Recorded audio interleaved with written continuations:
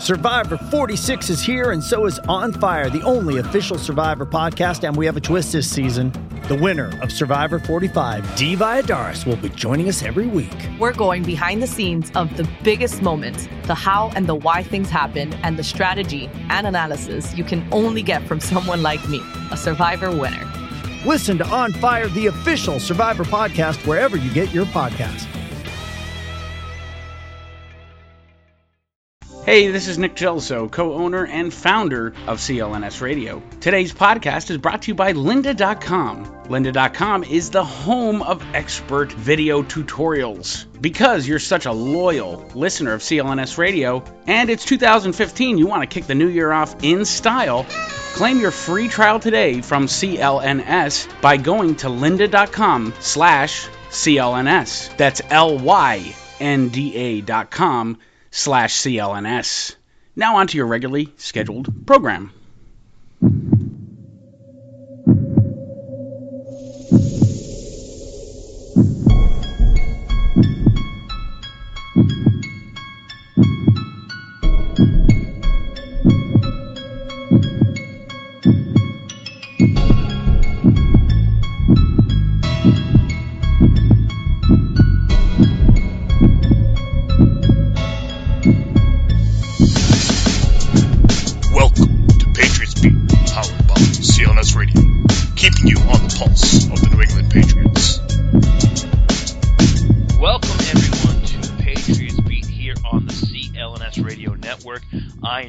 Jeff Kane at Boston Fat Guy on Twitter. Joining me as always is Bobby Kravitsky at Bobby_K91. You can follow the podcast on Twitter at Patriots Beat. Of course, you can follow CLNS Radio at CLNS Radio. For you Facebook fans, if you want to follow CLNS Radio, it's www.facebook.com/CLNS fans.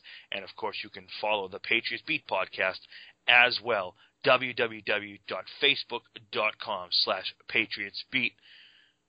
We are 3 weeks removed from the Super Bowl. We are at the point of attack when it comes to the off-season.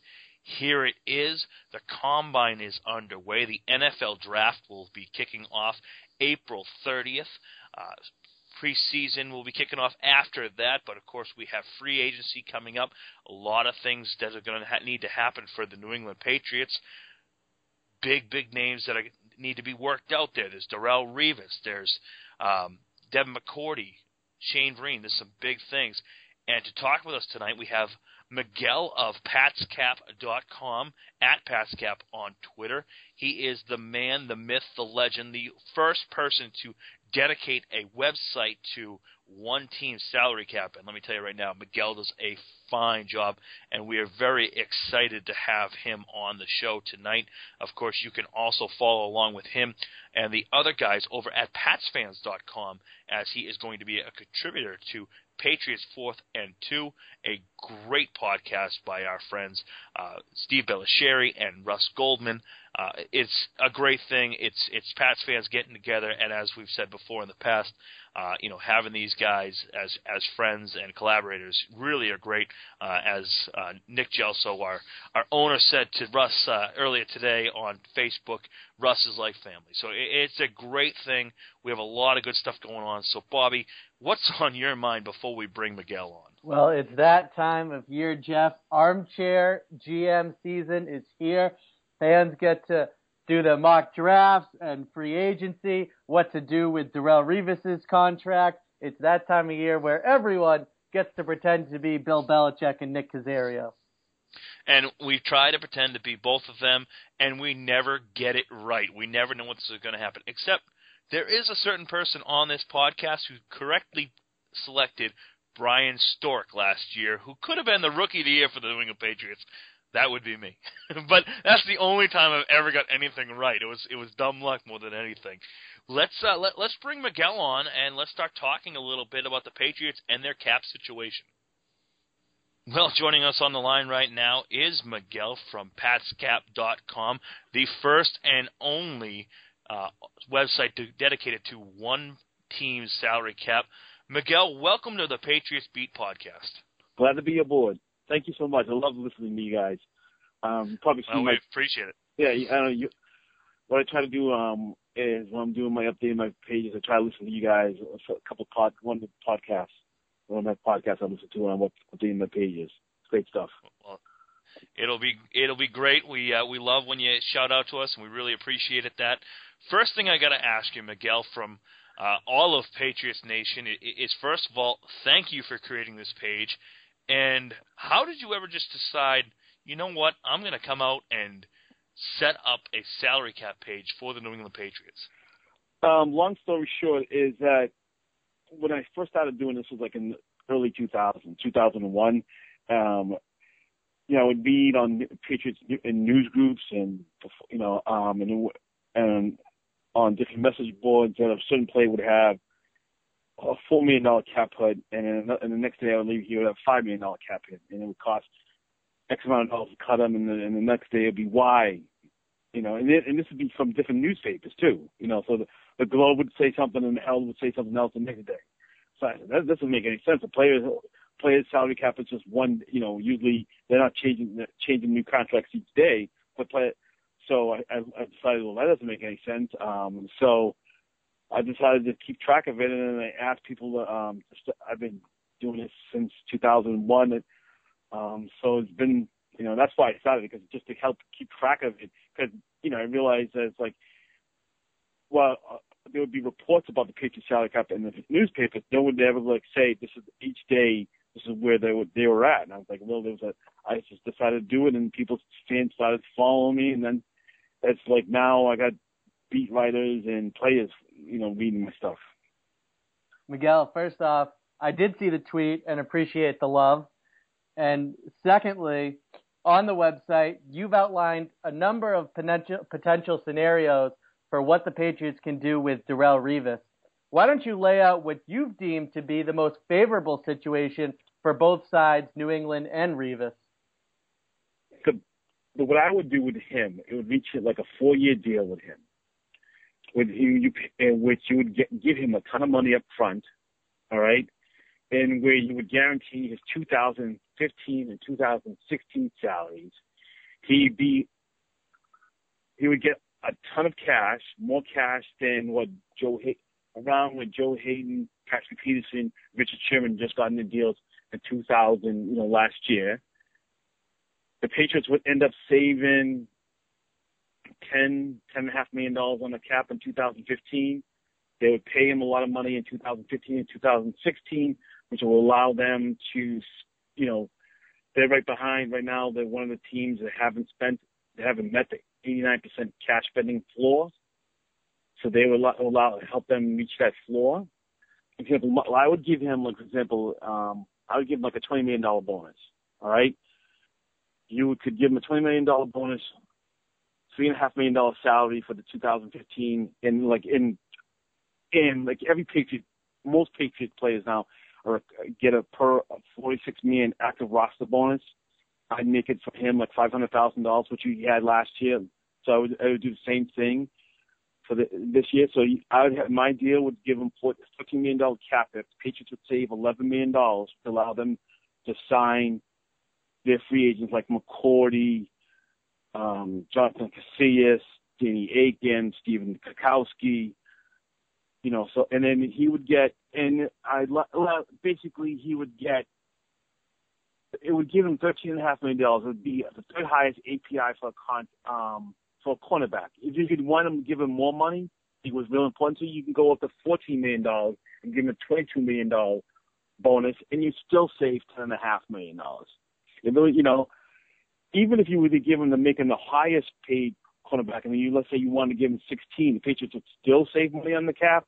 I just think the more you give him, the more API you give him, the more likely that down the road we're going to cause problems when you have the younger talent on the team, like a Chandler Jones or Dante Hightower or Jimmy Collins want to get their deal.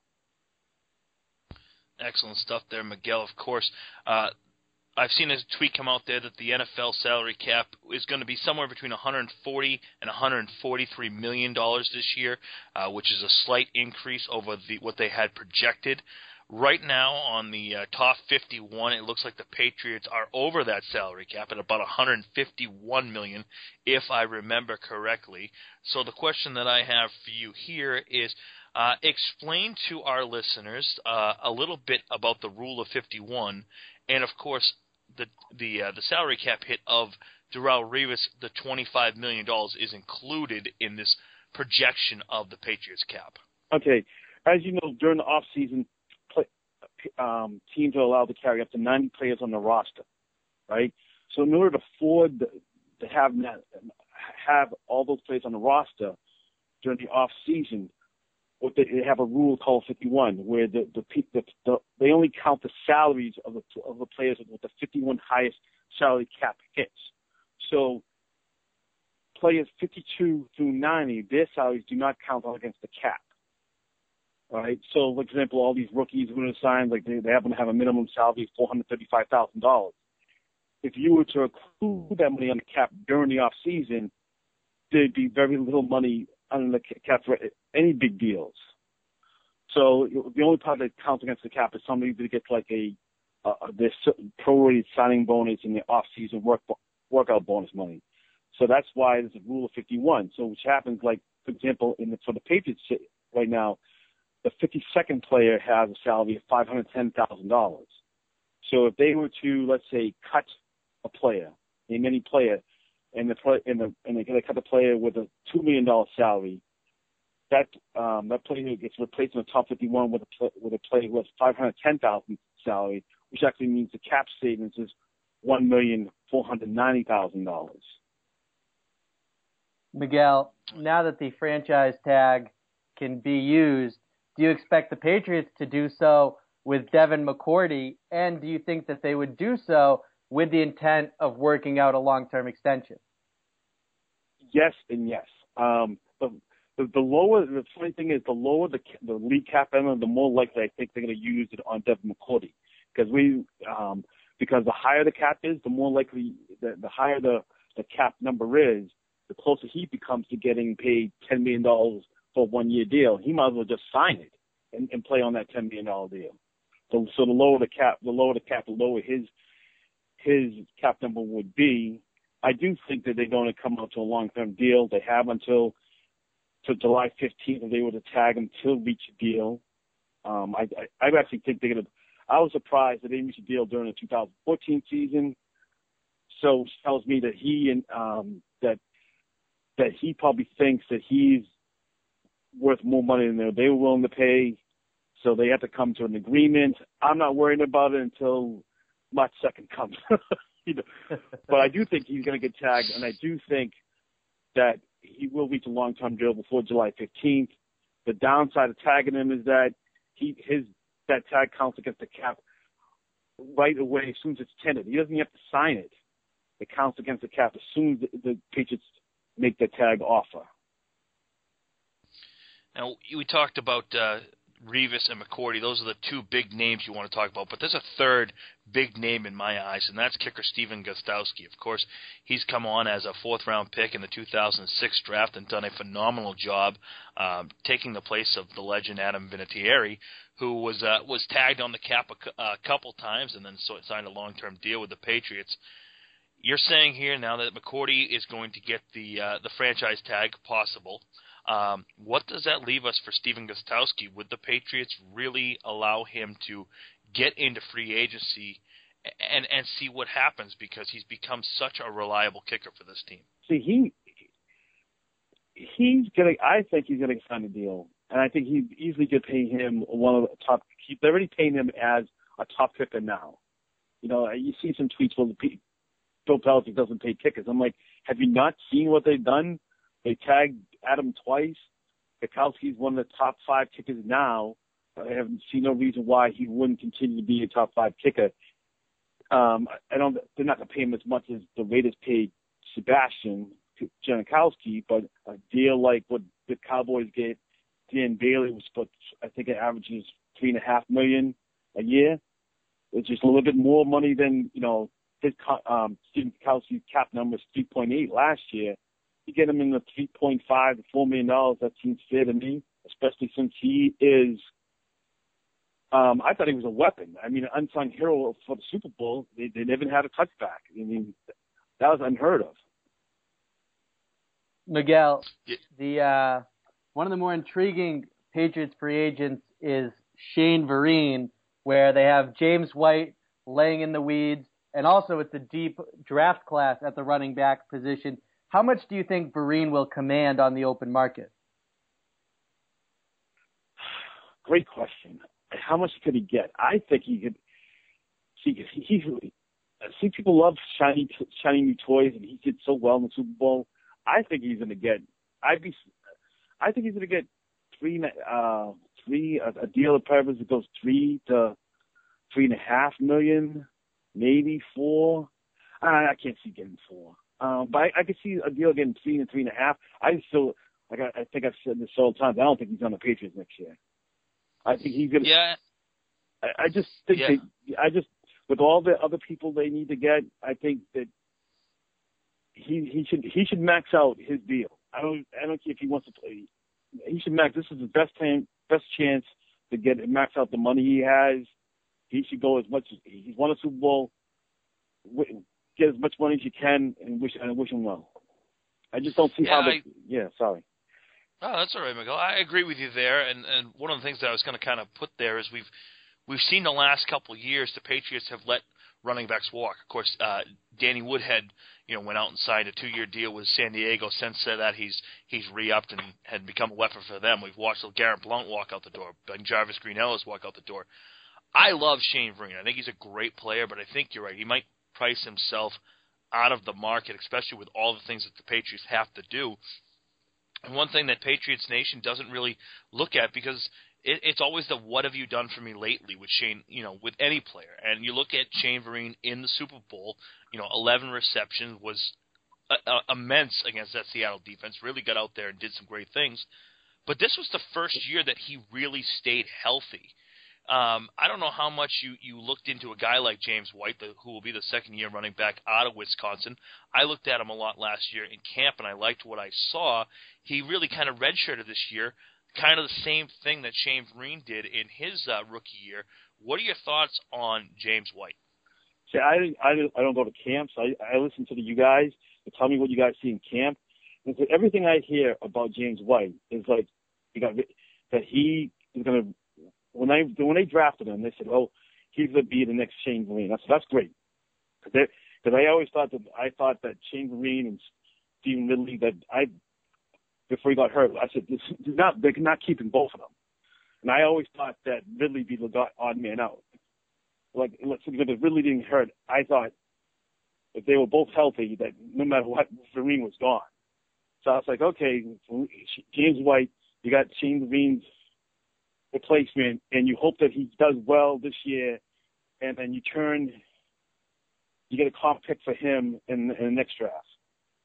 So yeah, I actually picked. And the funny thing, you mentioned James White, I picked him up in fantasy football league just because I thought, I was like, I did too. Yeah, I did. I was like, man, but I kept on not playing him. I was like, I had to drop him. Hopefully, that was a keeper league. No. It was like one of my it's a redraft league, but I picked him in the second to last round just because I was like, because we a whole bunch of the people in our league of Patriots fans, and they was like, oh, I can't believe he's still around, so I grabbed him just in case. Yeah, we're throwing the dice there towards the end of the draft. Now, Miguel, another depth piece who it's going to be interesting to see whether or not his opportunity comes with the Patriots is Danny Amendola. And we know that on the open market, he's a player who could get similar money to what the Patriots are scheduled to pay him for the remainder of his contract, and furthermore, could go elsewhere and become a starter. So if he's not willing to take a pay cut in order to stay here, would you keep him on his current contract? Oh man, I would not keep him at $4 million. I wouldn't keep. That's good. But I think that he's going to get. I wrote this. I should know off the top of my head. He's going to get a lot of money in the next. He's averaging a lot of money the next 3 years. He's averaging $5.5 million in cash because he's going to get $16.5 million in cash the next 2 years. Because his salary is $4 million, then $5 million, then $6 million, and then he gets a $500,000 $46 million active bonus. I just don't see. He's to me he's a very expensive insurance policy for Edelman. I think he'd be better off agreeing to a deal with the Patriots where that either lowers his salary and he has a chance to earn the money back with incentives, like because I think he only caught like one TD pass. So if you gave him an incentive for catching 2 DD passes or more than 300 yards or more than whatever receptions he had, they'll be considered not likely to be earned incentives, so they wouldn't hit the cap right away. And if he does, and then he has a chance to earn the money back.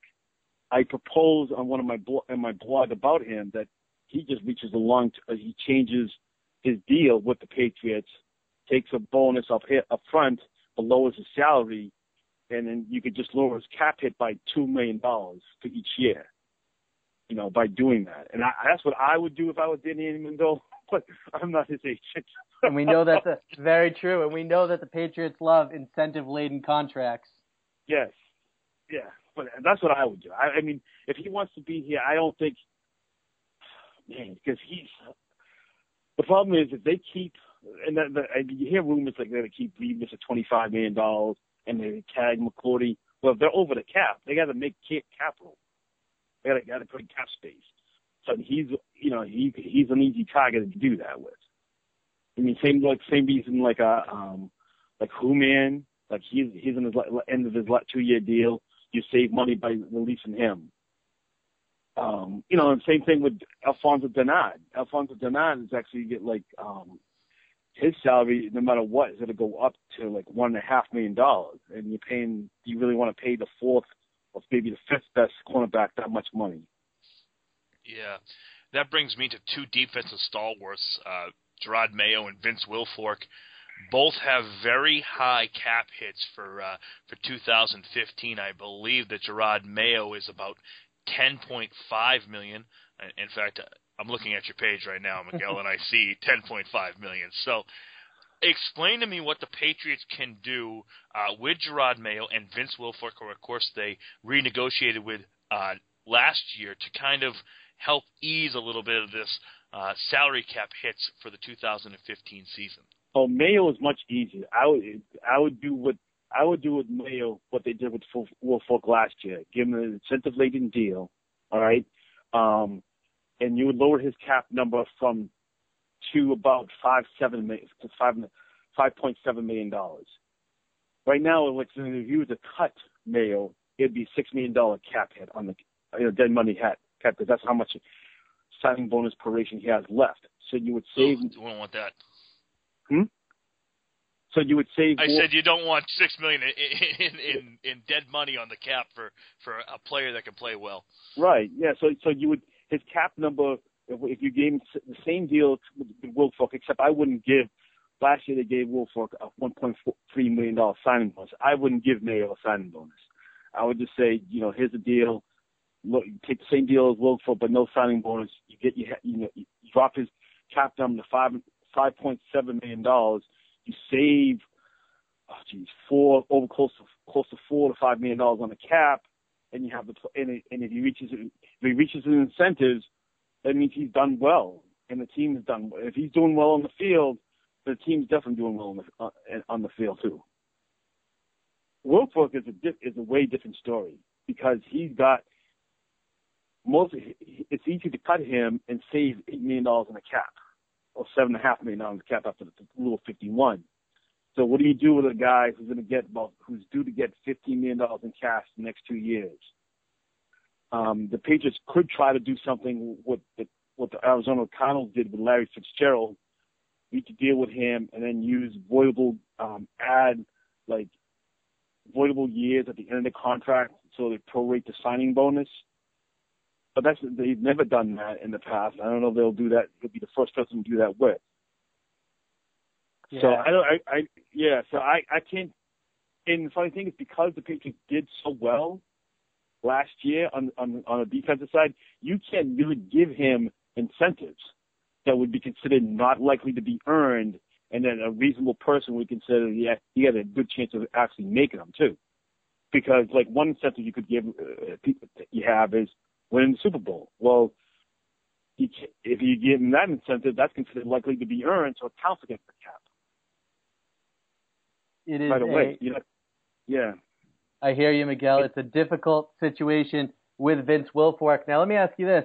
Rather than extending him, what seems odd to me is the way his current contract is structured is that he has $5 million paid out to him in roster bonuses over the next 2 seasons, but $4.5 million of that is scheduled to be paid out to him this season if he's on the roster. Why not just divide that up evenly and save some cap space that way? Yeah, you could do a deal for 2 years, but then it would mean when you cut him, if it doesn't work out, when you cut him next year, instead of his cap being $433,000, it would be like $2.5 million. They're gonna probably they'll probably end up reaching a 2-year deal with in prorate the signing bonus money, and then that'll be it. Yeah. Let me ask you this, Miguel, because back towards the end of the season, Tom Brady restructured his deal, which seems like the 1 millionth time that TB12 has done that in his career with the New England Patriots. They basically, and you're the expert on this, so you can explain it a lot better than I can, but basically he gave them $24 million in cash, and you mentioned the 89% threshold that they have to reach. What exactly did Tom Brady's restructuring do for the New England Patriots? Okay, if he was on the Week 17 roster last year, when he signed his last restructure before this, he had a clause in there. Well, he's got the remaining salaries for 2015, 2016, and 2017 were going to be fully guaranteed if he was on the roster at Week 17. Per rule in the CBA, if you fully guaranteed a player's future salaries, you have to put that. The Patriots would have to put that in $24 million in escrow, so they couldn't touch that money. So that's a way of them ensuring, like, say, the Patriots went out of business, the player's still getting his money. What Brady did was agree to take away the fully guaranteed portion of the salaries and turn it into an injury guarantee. When you make it an injury guarantee, you don't have to put the money in escrow, which is why in a lot of the deals you see recently is that they'll fully guarantee some of the money now, and then the contracts have an injury guaranteed for future years, and then become fully guaranteed as the year comes in. Like, for example, like Richard Sherman's deal has an injury guarantee now for 2016 season, and then it becomes fully guaranteed sometime during the year 2016. It's just a way of easing the cash flow for the team.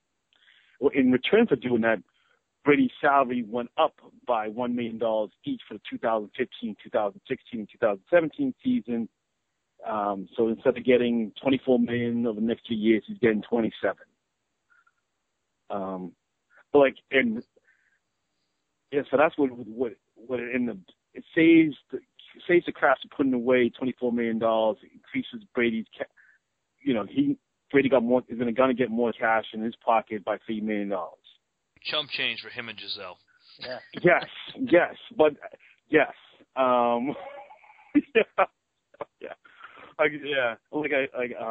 Chump change for those guys. It's unbelievable. Miguel, let me ask you this. How much money do you anticipate the Patriots having to spend on outside talent? I don't think they're going to go after anything big like a Darrelle Revis. I do think they're going to try to add depth, and I wouldn't be surprised if they go back to what they did in the early part of the Bill Belichick tenure, is where they try to sign some players to short-term deals with very small loans money, send like 5 or 6 of them, and just hope that one or two work out and run to mix the team at the 50-team roster. I just don't see where they create enough cap space. They would have to cut a lot more players than I expect them to cut to go after anybody big. And I mean, even I would, so that's what I think. But of course, I reserve the right to change my mind if they do cut somebody big. Miguel, final question from me. Left tackle Sebastian Vollmer, he had his he had his option for his 5th-year option picked up, $7,438,000 against the cap this year. Do you expect a restructure, or do you think they can be all right with paying their left tackle that kind of money? I think they're going to reach a long-term deal with him. I think they're going to probably. The funny thing is, they could give him the contract. There's 32 starting left tackles in the NFL. Several of them are on the rookie contracts. They could pay him the worst money, as he's the worst starting left tackle who's not on a rookie contract, and still save money on the cap. The best left tackle in the game are making anywhere between $10 to $12 million a year.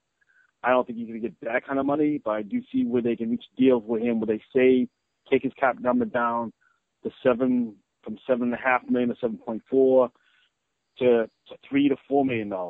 So there are deals and that they can make right now. Like, and I said this, they could create cap space for them. For example, if they reach a deal with him and they lower his cap number to even 2.5, then they're going out. And if they backload his contracts, like they typically done, then they could go out and sign a big free agent. I just don't think they're going to do that because I think the players on the team are going to see have seen what happens when you backload if you're a player, you backload a contract. You're asked you get traded if you're Mankins, or you're asked to redo your deal if you're Wilfork. I'd be surprised if one like the young talent like McCourty, Solder, Hightower, Chandler Jones, if they sign a backloaded deal that doesn't, after seeing what just happened. His name is Miguel. He runs PatsCap.com. You can find him on Twitter at PatsCap. He is also going to be a contributor to the great podcast, Patriots 4th and 2, and you can also find him writing on PatsFans.com. Miguel, thank you so much for joining CLNS Radio's Patriots Beat. We really appreciate it. We really appreciate it, my friend. Some great stuff, some valuable information, and boy, it's going to get a little crazy here before March 10th.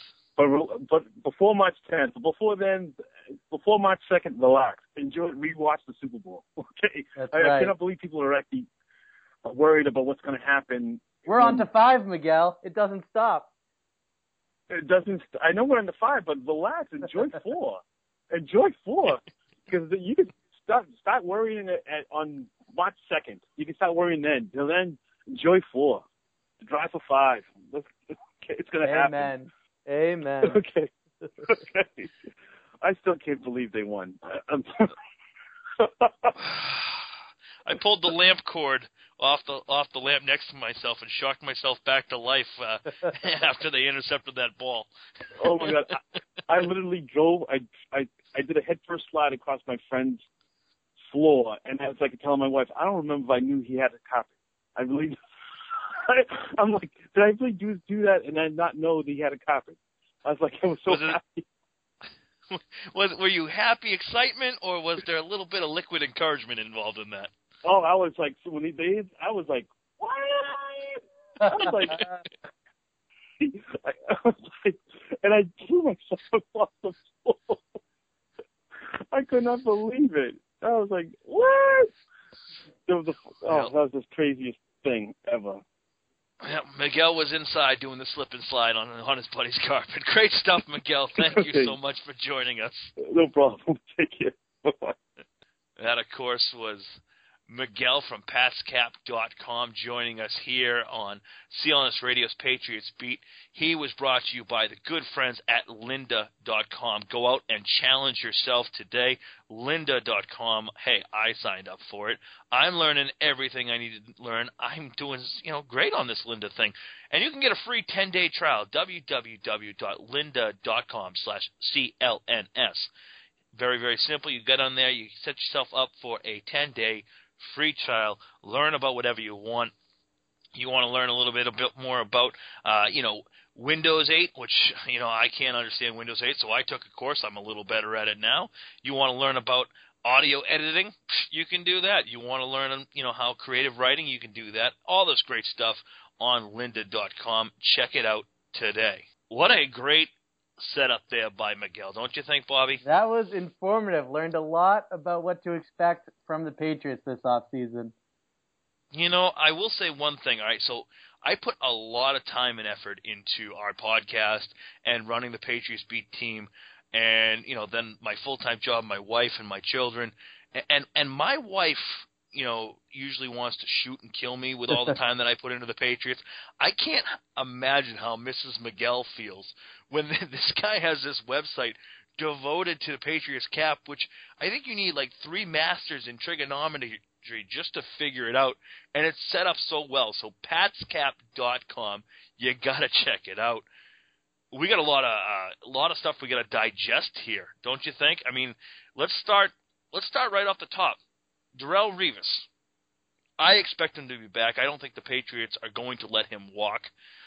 Jonathan Kraft came out and called the second year a placeholder.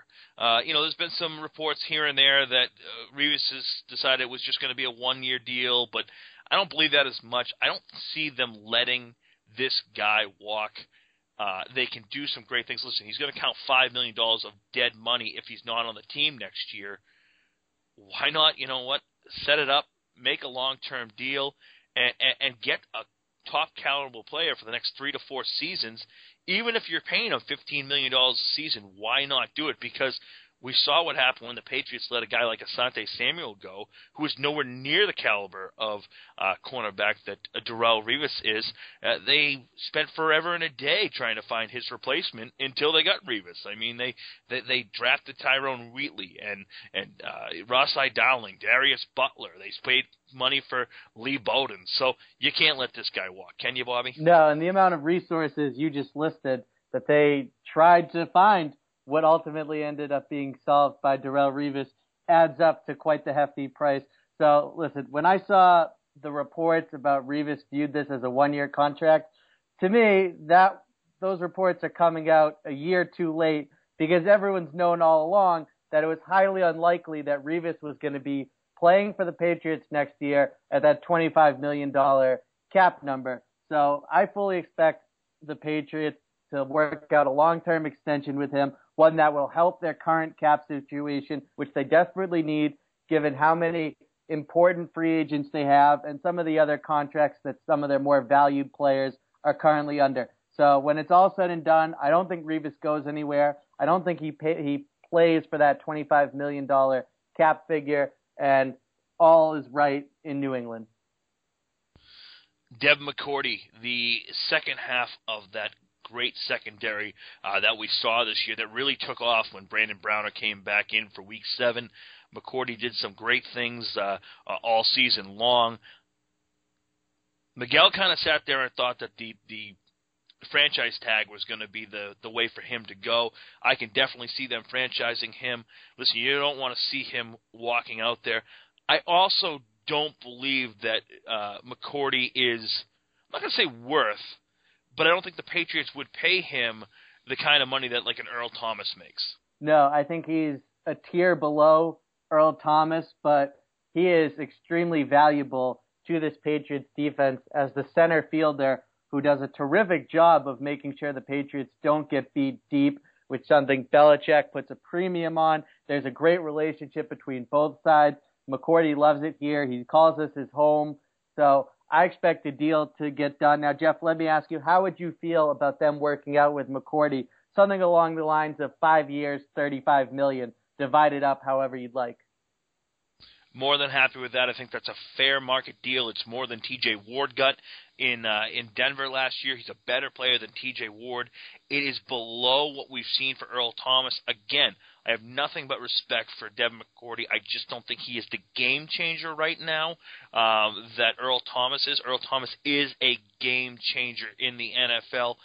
Devin McCourty is a very good safety. He's been an all-pro. He did a fine job moving over from cornerback to safety. But right now, he's the last line of defense. He's a center fielder. You don't see him getting up and making those huge hits. You don't see him, playing that Ed Reed or Earl Thomas move where they go up and he picks off a ball to seal it. Most of McCourty's interceptions aren't huge plays on the ball as more of right place, right time. He's a solid safety. I just don't think he's a game changer, but you do have to pay this guy because he allows the Patriots to be able to play bump and run coverage with a guy like Brandon Bolden. It allows them to bracket over the top, especially with a guy that can go up on the line and play cornerback at time. His value to this team is just so big. And let's not forget, he did have a key interception in the Patriots' comeback against Baltimore in the AFC divisional round. He did. And he did. Not to mention, Jeff, if the Patriots lose McCourty, does that mean we lose Patrick? I think we might. I think Patrick might, pack up his bags and leave. He could be joining a new fan base. That'd be a huge loss for us. What are you talking about? Huge loss? I'm gonna sign him up and give him a new T-shirt. I'm just kidding, Patrick. Of course, we're talking about Patrick Shankhauer at CLNS_Patrick. Patrick is just a phenomenal podcaster for us on his own show, The Cheap Seats with Kevin Majori. You can follow, of course, that great podcast there. And then, of course, he does the Patriots post-game shows with myself every Sunday after the New England Patriots game. So we're just joking, Patrick. We love you. I'm going to drop a little bit of a bombshell here on Patriots Nation. Vince Wilfork, I expect him to be cut. Really? I got to tell you, Jeff, I don't see that happening. I know they just traded Mankins last year, but there is something to be said about leadership and what a player brings to the locker room. I think that Wilfork is back. I think similar to what Miguel and I discussed is a situation where they may not extend his contract beyond the 2 years that he has left, but they may take his roster bonus, which is spread out $5 million over the course of these next 2 seasons at rates of $4.5 million this year and just $500,000 next year. And they may just simply split that in half. And that saves them, important cap money this year, about $1.5 to $2 million. So I think that is more realistically what's going to happen with Wilfork. I, for one, would be surprised if the bomb you just dropped comes to fruition. Well, I will be surprised as well, because I'm not usually right. But I look at if they cut him, they can save that $7 million. I'm not saying he wouldn't be back because I don't think on the open market that a 33-year-old defensive tackle is going to get $7 million a year. I could see them releasing him if they cannot work out a restructured contract and then bringing him back at less money with more performance bonuses in there, especially if he has the season that he had this year, which he played back up to his all-pro status there. I looked at Gerard Mayo, and it was a guy that I really thought the Patriots could end up cutting. And then I look and see the fact that he's signed through 2019, I believe, and that the roster, the signing bonus accelerates, and it's $6 million of dead money there. I thought with the emergence of Dante Hightower and of course Jamie Collins that he could be moved.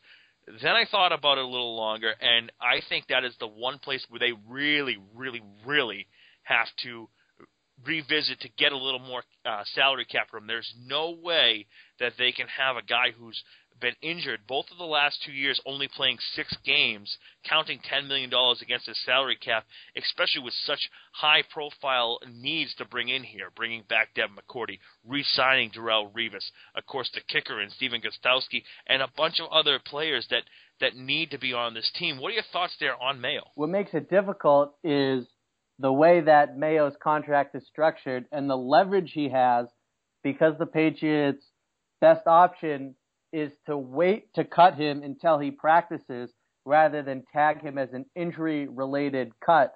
So they're going to have to wait to recoup some of that money, and they would get about $3.5 million back from Mayo if they part ways with him, but they also wouldn't be getting that money until down the road, right around the time of training camp. Yeah, exactly. It's a sticky situation there, very, very sticky situation. We talked about Shane Vereen with Miguel. I love Shane Vereen. I was been a big proponent of his, going back to when he was drafted, going back to my days running Patriots Goal to Go. I talked extremely highly about Shane Vereen. Always wanted to see him get more than he could. Shane Vereen, to me, I love him to death, but he's going to price himself right out of the market here for the New England Patriots. I think James White could step in. It is a very, very deep draft class here for the running back position, so they could bring him in any kind of replacement for him or use James White. Let me tell you right now, I don't expect it to happen, but can you imagine at the end of the first round, now you're going to lose Shane Vereen.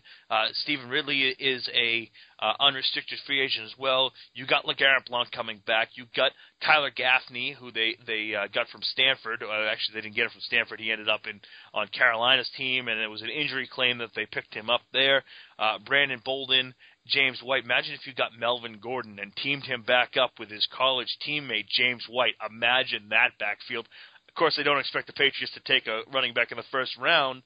But how happy would I be? Oh, Jeff, I wouldn't know what to do with you. I'd have to put you on mute on the Facebook group. You do that already.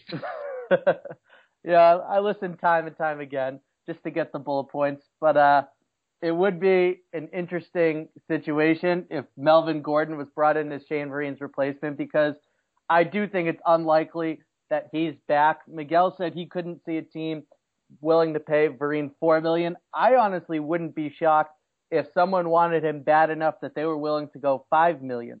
And if that's the case, then Vereen is certainly gone and has played his last game in Foxborough. Now, with that said, the one concern I have is James White. He's exactly the type of running back that fits the mold of the Vereens and the Woodheads and even the Kevin Fox. But when you watch him play and when you watch Shane Vereen play, Shane Vereen just has that it factor. When you watch him play, you can just see that he's more naturally talented than some of the guys I just mentioned who have filled this role as more of a receiving type back than the Patriots have had in years past. To me, Shane Vereen's just more talented. And so I know that it's more of a long-term deal with James White than what can he do right away this year. But I just think that there's a drop-off there that the Patriots are going to miss. We'll see as things unfold. Of course, March 2nd is that big day, as Miguel mentioned. It's the last day that franchise tagging can be brought in. A lot of moving pieces there. I expect Danny Amendola to be cut. I love Danny Amendola. I've always wanted him to succeed. When they signed him, I always looked at it as a 2-year deal. He's coming to the end of his second year. It'll be tough for them to give him $5.5 million as a third wide receiver, especially with a guy like Josh Boyce, who was signed to a future contract. Aaron Dobson, I still have hopes for Aaron Dobson to be out there. And as Miguel said, it's a big money for an insurance for Julian Edelman, and Julian Edelman has just become such a phenomenal player for the New England Patriots. Yeah, Edelman has stepped up and taken the role that we thought Amendola was going to have when he first signed here, and he even had a great game in Week 1 last year against Buffalo. But from there, the injury marks, took their toll on him. Edelman stepped up and is firmly entrenched in that role now, and as nice as it is to have Amendola as not only insurance for Edelman, but keep in mind, he is the team's kick returner, and he was so effective late in the season and in the playoffs and the Super Bowl as that third wide receiver, and really just he finally became a great complement to Edelman, which he was not at the beginning of the year and was having troubles in that role.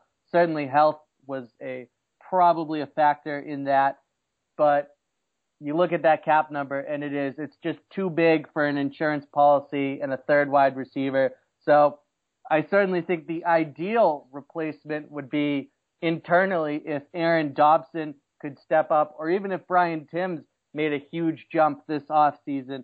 But the Patriots may have to end up adding someone from outside, probably through the draft, in order to fill that void if Amendola is let go. Yeah, we'll see what happens. They've said that it's a deeper draft for wide receivers, not quite as deep as last year. Of course, the Patriots had their famous double dip back in 2012 with Dobson and Boyce. Haven't seen huge returns from either one of them, and of course, Kenbrell Tompkins, who was released and picked up by the Oakland Raiders. I will say this thing about Danny Amendola, though. I don't think the Patriots win the Super Bowl without him. Agreed. So we'll see what happens. I would not be hugely surprised if they reworked a deal with him and brought him back at a lower number. He's a classic case for restructuring, but at the same point, you got to save some money to sign some of these bigger guys out there. Coming to the end of the podcast here, just want to thank our buddy Rod from Pat's Gazette.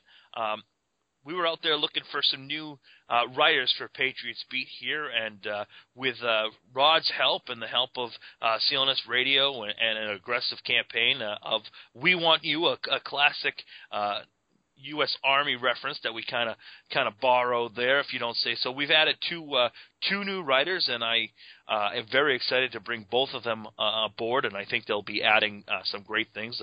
First one is Bill Bodell, and you can follow him at CLNS_Bill. Really looking forward to some of his writing. He did a couple guest spots for us last year at training camp. It'll be good to see them there. And Greg O'Rourke, and you can follow him on Twitter at G O'Rourke, and that's OROURKE 0812. Follow them both on Twitter as the Patriots Beat team continues to grow and continues to do some good things. We have a lot of big, exciting stuff coming forward this off season and into the 2015 season for the New England Patriots. We'll release a little bit as it comes, as things get more concrete. But you'll be seeing CLNS Radio's Patriots Beat all over the place. I can promise you that. We come through with what our promises. We are, as we like to say, the next big thing.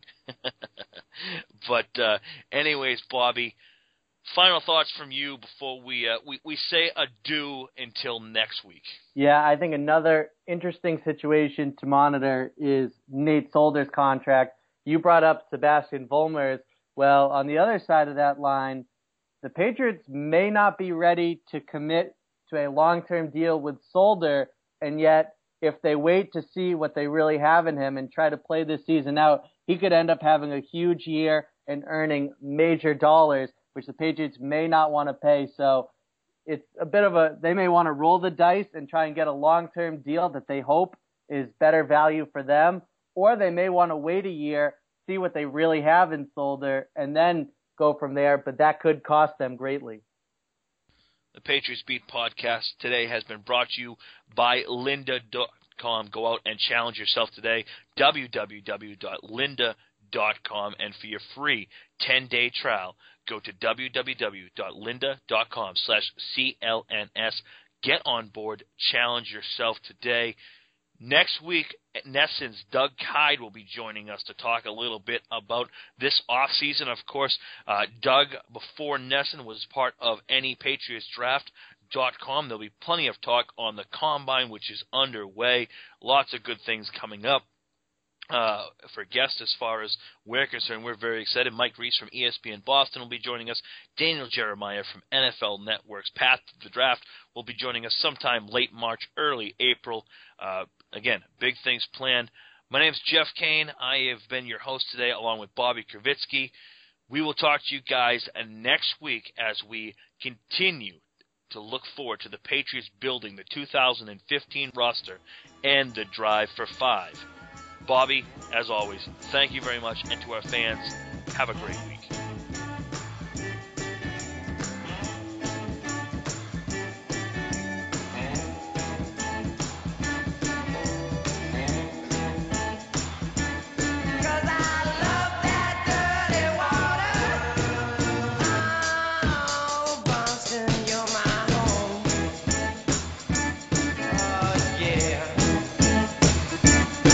Well, I love that dirty water, baby. I love that dirty